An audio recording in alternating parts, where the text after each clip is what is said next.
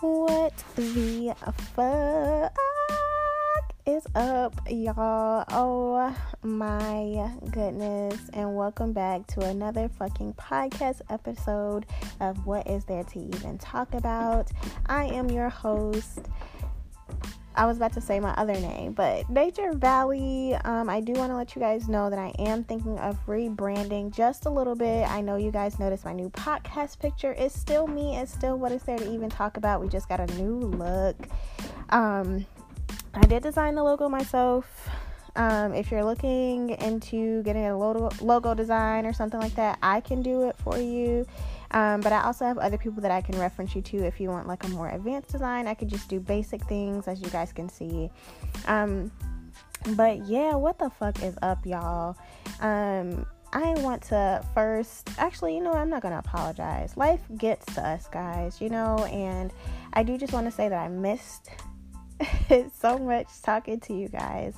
And just, having that space to like debrief and all that good stuff. So without further ado, there's no real life updates or anything like that. It's just that, like I said, life gets to you sometimes. So yeah, I think you guys can notice, like, I'm much more upbeat. I'm much more happy these days. I just felt like I've found a new attitude. I know that sounds corny, but yeah, without further ado, I just want to introduce this fucking podcast episode.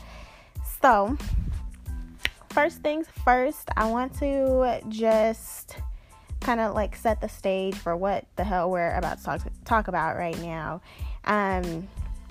So I know you guys can see from the title, but I just want to, lay it out for you guys. So just to introduce the topic, excuse me, though I do identify as gender fluid, for the sake of this conversation and to kind of contextualize my perspective, I want to let y'all know that I am many things, but I am definitely a black woman. And as a black woman, I have every right to feel how I feel about whatever I feel, and that's just what it is. I vow to speak my truth, even if I have to force the words from my throat and I'm shaking the entire time.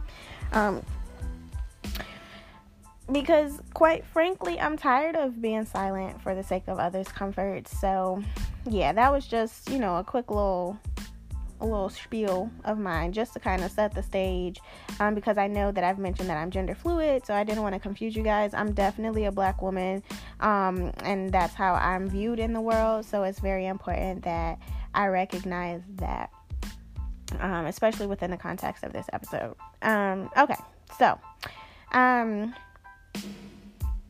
now that I've gotten that out of the way, I definitely wanted to talk about R. Kelly, nasty ass, O.J. Simpson, Michael Jordan, and Bill Cosby in relation to one of Issa Rae's most notable phrases, which was, she's rooting for everyone black.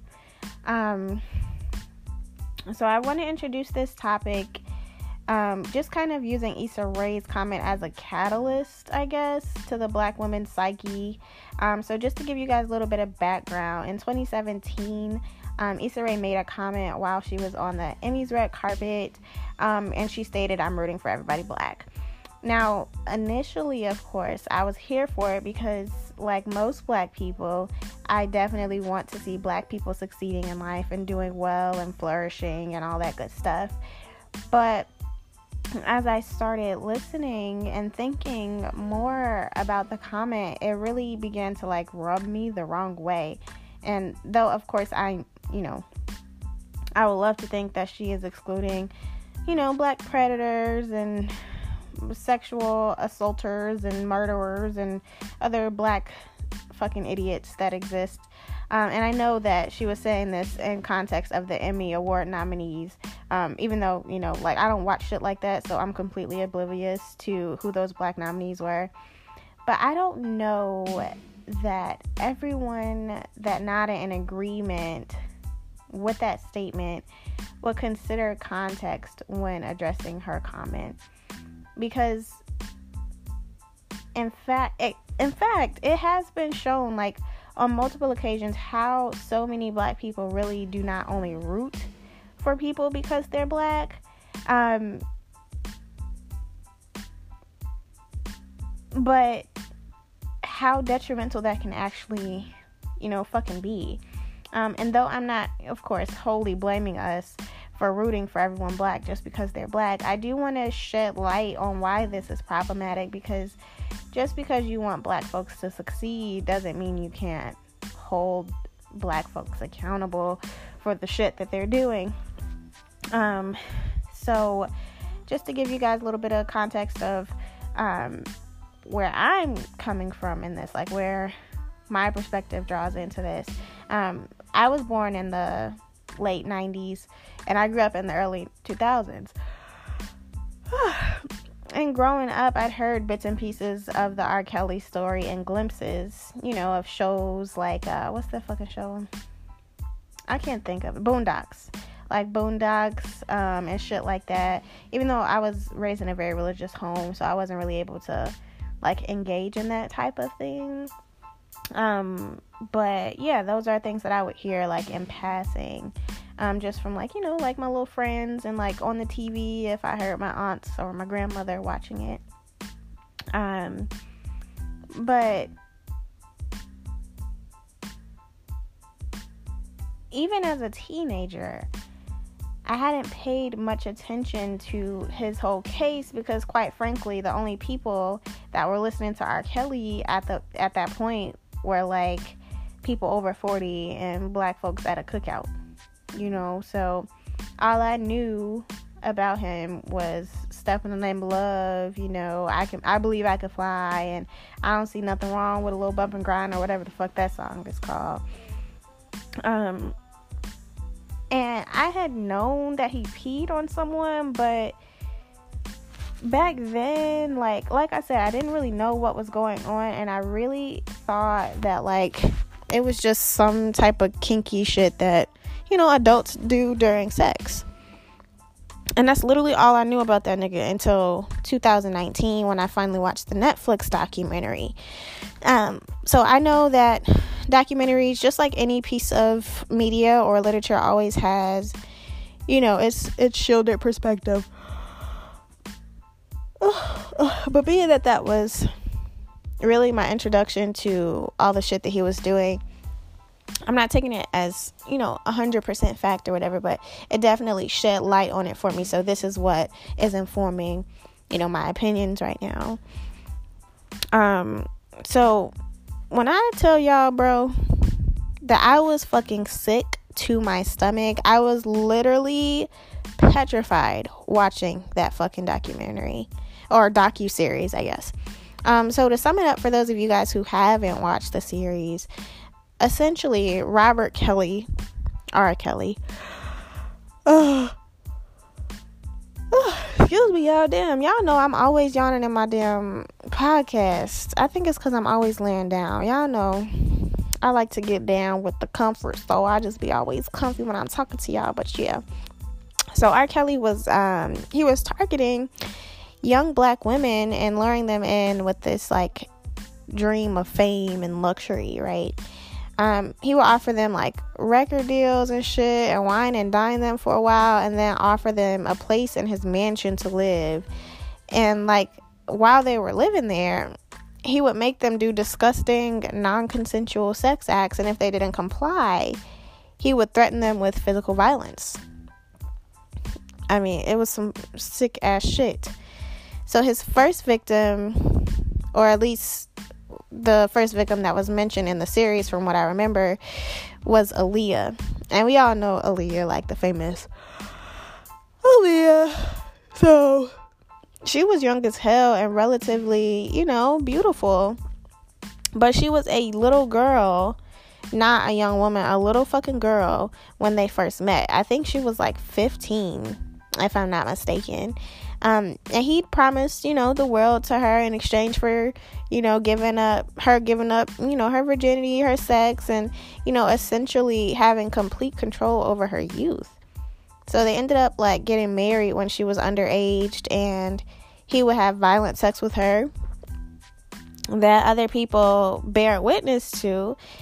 And it's starting to fucking piss me off right now, because just thinking about it, like, seriously, he did all this with a fucking child. Like, it's disgusting. But yeah, anyways, as if that wasn't enough to show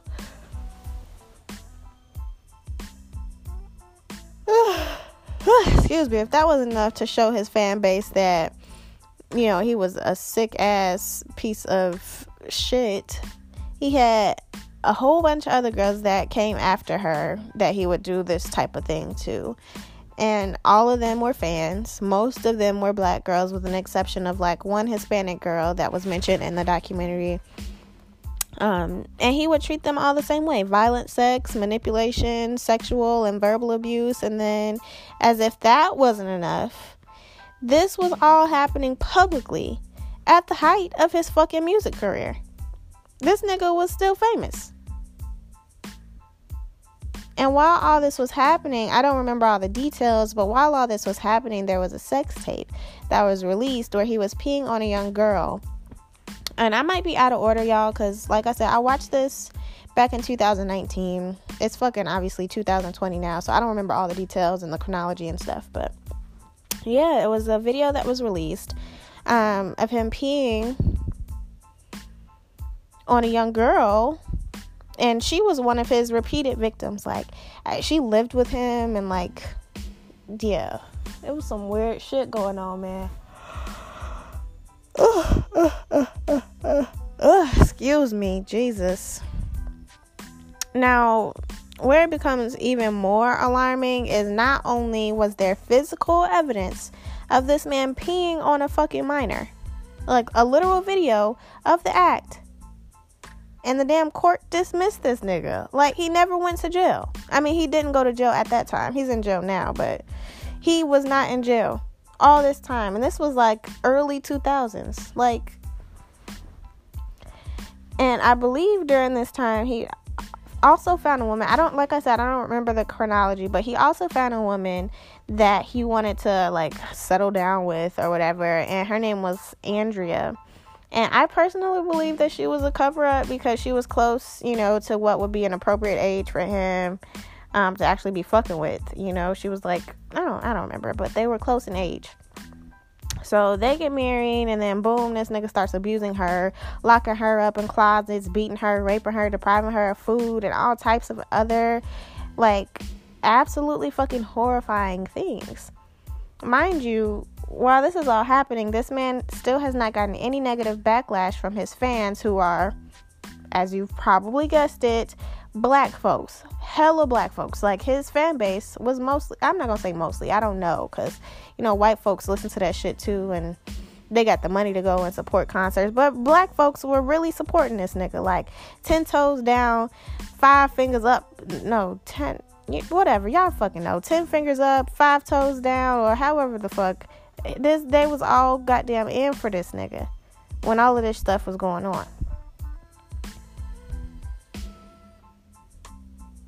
And even though a few sources were attempting to hold him accountable, like he had some interviews and stuff, his fan base was ultimately clapping back and presumably protecting his image as an entertainer.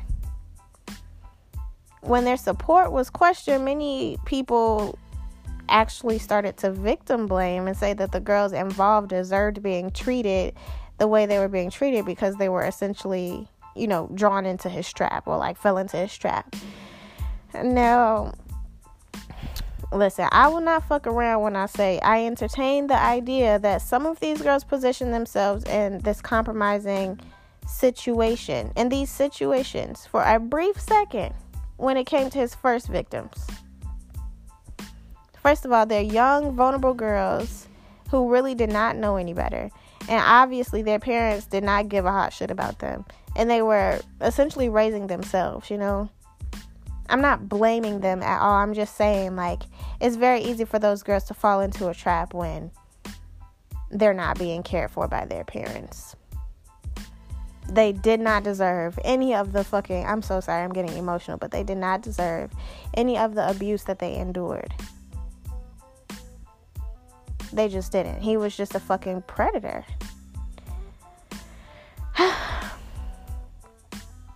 But they were easy targets, you know?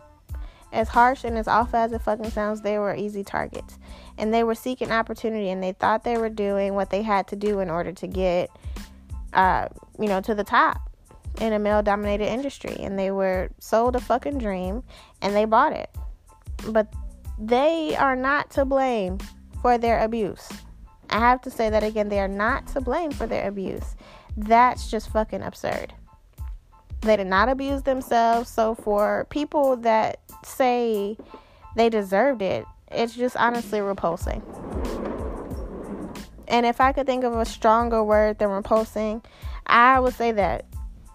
But I can't. And in all honesty, the entire situation was just fucking ridiculous. And now I will say that there is this one girl in particular who stood out. I'll never say that she deserved what he did to her at all, but I will say this. She completely disregarded and disrespected the girls who came before her, who went through the same things with R. Kelly before she had her dealings with him. And I don't remember Shorty's name, but she was legit rallying outside the courtroom during R. Kelly's case for peeing on the other baby girl. She was rooting for R. Kelly the entire time, saying that those young girls deserve to be treated that way because they were being fast or what the fuck ever. And for those of you who do not know what fast means, it's a word that's used in the black community to really describe young girls that are being sexualized. That's all it is. I mean, there's no way that a little baby girl is going to be fucking a sex symbol unless you're a nasty ass nigga who's looking at a little girl that way. So they call little girls that are being looked at by men, grown-ass men, fast. So that's what she was trying to say, that they were fast. But they don't, when people call someone fast, they're blaming the little girl for their perception. For the perception of the men that are fucking predatories. But I just thought I would explain that to y'all because I didn't realize that not everyone knew what fast was until I got to college. But whatevs. Anyways,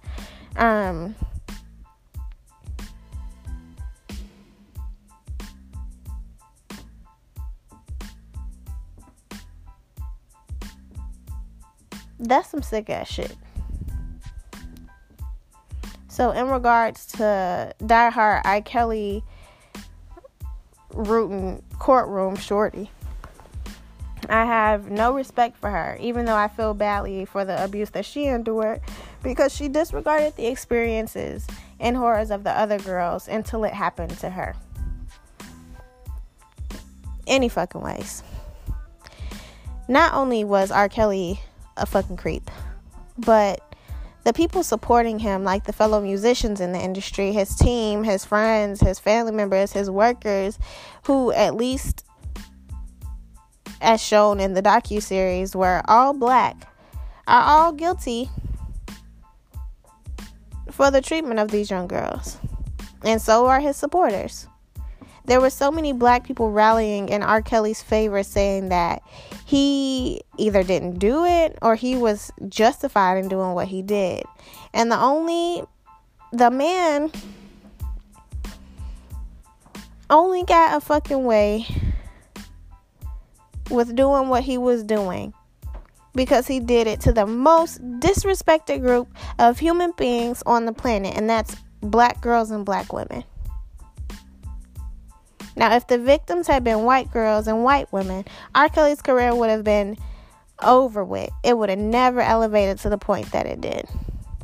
He would have immediately faced consequences. He would have immediately been placed in the prison system. And the entirety of his career and reputation would have been tarnished. Like from the jump, off back. And I get emotional, honestly, thinking about the absolute disregard for the lives of the black women in America. And it's terrifying as a black woman. And it's disheartening. And the fact that so many people were involved in helping cover this man's tracks so that he can continue to make millions of dollars while absolutely destroying the lives of so many young black girls is just fucking, it honestly, it just leaves me speechless. Speechless, but angry. And angry as hell, but also so sad. And you know what? And then let's talk about O.J. Simpson. The entire O.J. Simpson case and shit happened the year I was born. I don't want to give that out, but 1996. All this shit happened like the year I was born. So, of course, I didn't really know shit about it up until I was an adult. So I literally only ever heard murmurs about his case growing up. And again, it wasn't until the Netflix series, the little reenactment series type of documentary type of thing, that I started to understand the prefacing to how R. Kelly and why R. Kelly got off the way he did.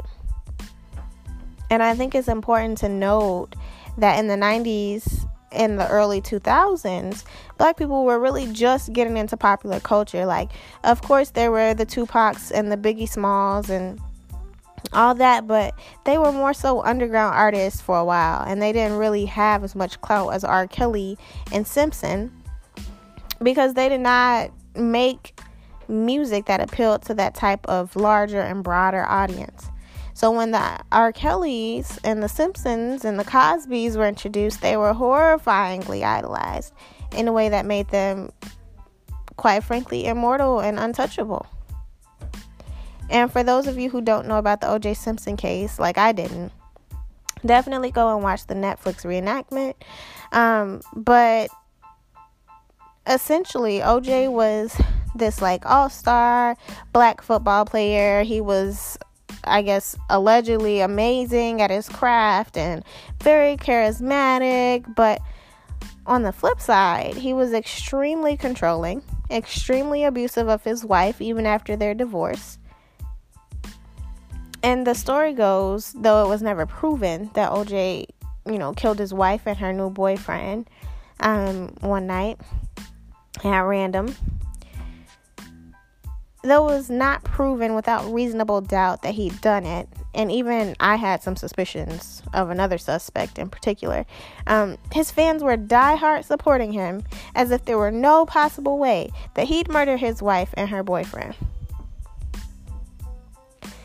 So it's important to note that his wife was white. So in order to win the case, one of his lawyers decided to hone in on the idea of racial injustice and police brutality. And of course, we know that these things are very prevalent and very real, and I'll never negate that. But in this case, there was likely little to do with race and much more to do with the fact that he had consistently abused his wife for years, which made him a prime suspect for her murder. Now, the world will genuinely never ever know who committed the murder for certain, because the case is closed now and it can't be reopened. Like, there's a word for that, but I don't know the fucking word. But yeah, to segue back to the point, like, essentially the entire time that O.J. was under scrutiny by the law, black people were supporting him relentlessly. But this one is murky because, again, though he was never found guilty for actually murdering his wife, it was public knowledge that he would beat her senselessly, on multiple occasions. And the craziest part was that even though his lawyer had framed it so that it was a racial issue instead of a cold case fucking murder, O.J. did not even want to associate with black people. Like, when his lawyer wanted to make the case about race so that O.J. could have, a strong case to, wiggle his way out of and get out of the charges, he was super insistent that he would not be associated with black people at all. And we all know the famous quote, "I'm not black, I'm O.J." And as a standalone comment, like, it's revolutionary. It's revolutionary. Like, I'd heard that phrase when I was in college, and I was like, damn, that's kind of deep. But in context, this nigga did not recognize that some of his hugest supporters were black folks. And he still shat on us. Never supported the black community. Did not want to support the black community. Was actually resistant and insistent on not supporting the black community, even though we gave him all of our money, all of our fucking time, and all of our support. An honorary few mentions of black folks that continue to support, of people that black folks continue to support in spite of knowledge of their fucked up, violent, and sexual behaviors. Bill Cosby, who sexually assaulted multiple women. Michael Jordan, who on multiple occasions spoke about how he did not create his shoes for black consumers, and yet black folks are the main supporters of that man's everything. And this list could literally go on and on and on. And I know that I don't know everything, and I honestly don't want to, because the knowledge is such a burden. But just knowing that black people already don't have a ton of mainstream people to properly represent us in a positive light, so we feel forced to clean so tightly and settle for those who shit on us consistently. It's honestly fucking sad. Like, it really is. It's sad. And I know that black folks are not a monolith, and I don't want us to all think or feel the same way about all the same things, but I just wish that somehow there was a way to positively unite us over role models that actually mean well for us and do well by us.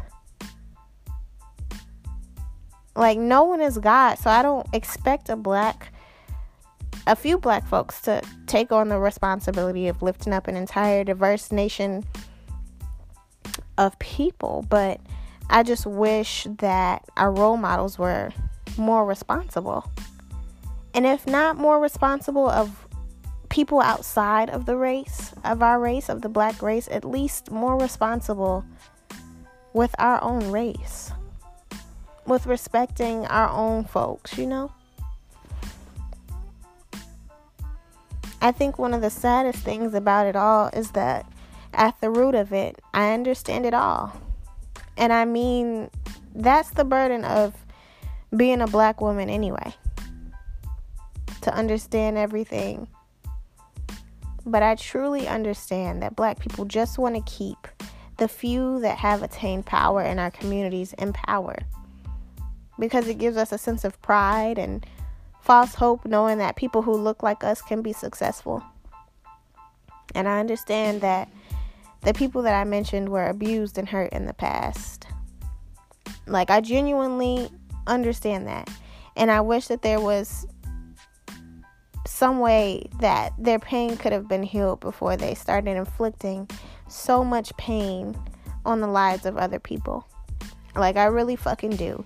But it is no one's responsibility to heal anyone else. It's legit impossible, actually, to heal someone else. They have to want to heal. And they have to want to actively take steps to healing and actively take those steps.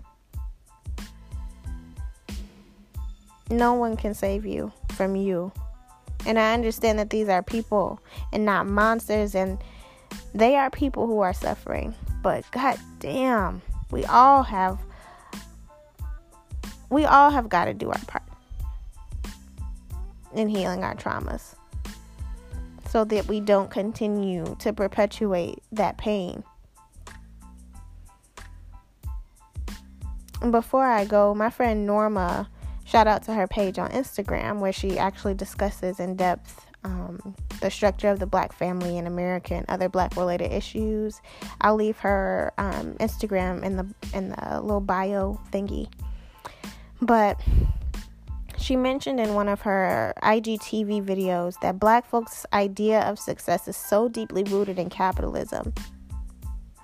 And I honestly could not agree more. And when you reside in America, success is wholly determined by how much money you have. And since capitalism is inherently racist, and I could talk about that on a whole entirely different episode about why capitalism is fucking racist. But the success in America is rooted around that political and social structure. So if that's the case, how could Black people ever truly be successful? Seeking success through capitalism, money. You know, like how? Like, in my not at all humble opinion, I feel like we should work on healing intergenerational traumas and holding people accountable for the fucked up things that, you know, we're doing. So that way we can be successful. That way we can be spiritually successful. Financial success is, of course, important, you know, in the society, but like spiritual wealth is much, much harder to challenge and take away. But yeah, that's that on fucking that. I hope you guys were able to think about, you know, the shit that I said in here and, you know, talk to me. Shit, I got an Instagram page for my podcast. It's IJWTFK. You can visit me on Instagram, DM me if you have any, you know, questions. You can always email the podcast's email. It's IJWTFK@gmail.com. You can also find me on Facebook. It's What Is There to Even Talk About. But yeah, y'all, like, just fucking, when you say things like, I'm rooting for everyone Black, like, think about the shit that you're saying for real. And think about how harmful that can really be. And think about why that shit can be so harmful. And think about the traumas that you have, that you're inflicting onto other people. Like I said, like, I really feel like the best way to be successful is to be spiritually successful. And I know that shit sounds corny. Like, I really do. I know these people are on this, like, spiritual wave and shit because it's cool and it's cute. But, like, for real. Like, on some real ass shit, y'all. Like, we have to start working on healing our intergenerational traumas. We have to start working on talking about these things so that we can get over them and stop inflicting these pains on our people. For real.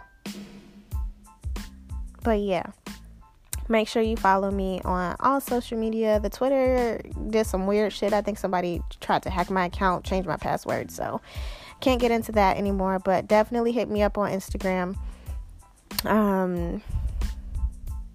Follow my Creative Conglomerates page. It is Cozy's Creations. If you see me change my name on here to What Is There to Even Talk About by Cozy, you'll know that it's because I'm rebranding, like I said. But yeah, I truly, really, really, really appreciate you for listening to me. And it really means a lot. And I would love to hear what you have to say. So yeah, until next time, motherfuckers, I love you. And I hope you love me too. And I'm sending you love and light. All right, bye-bye.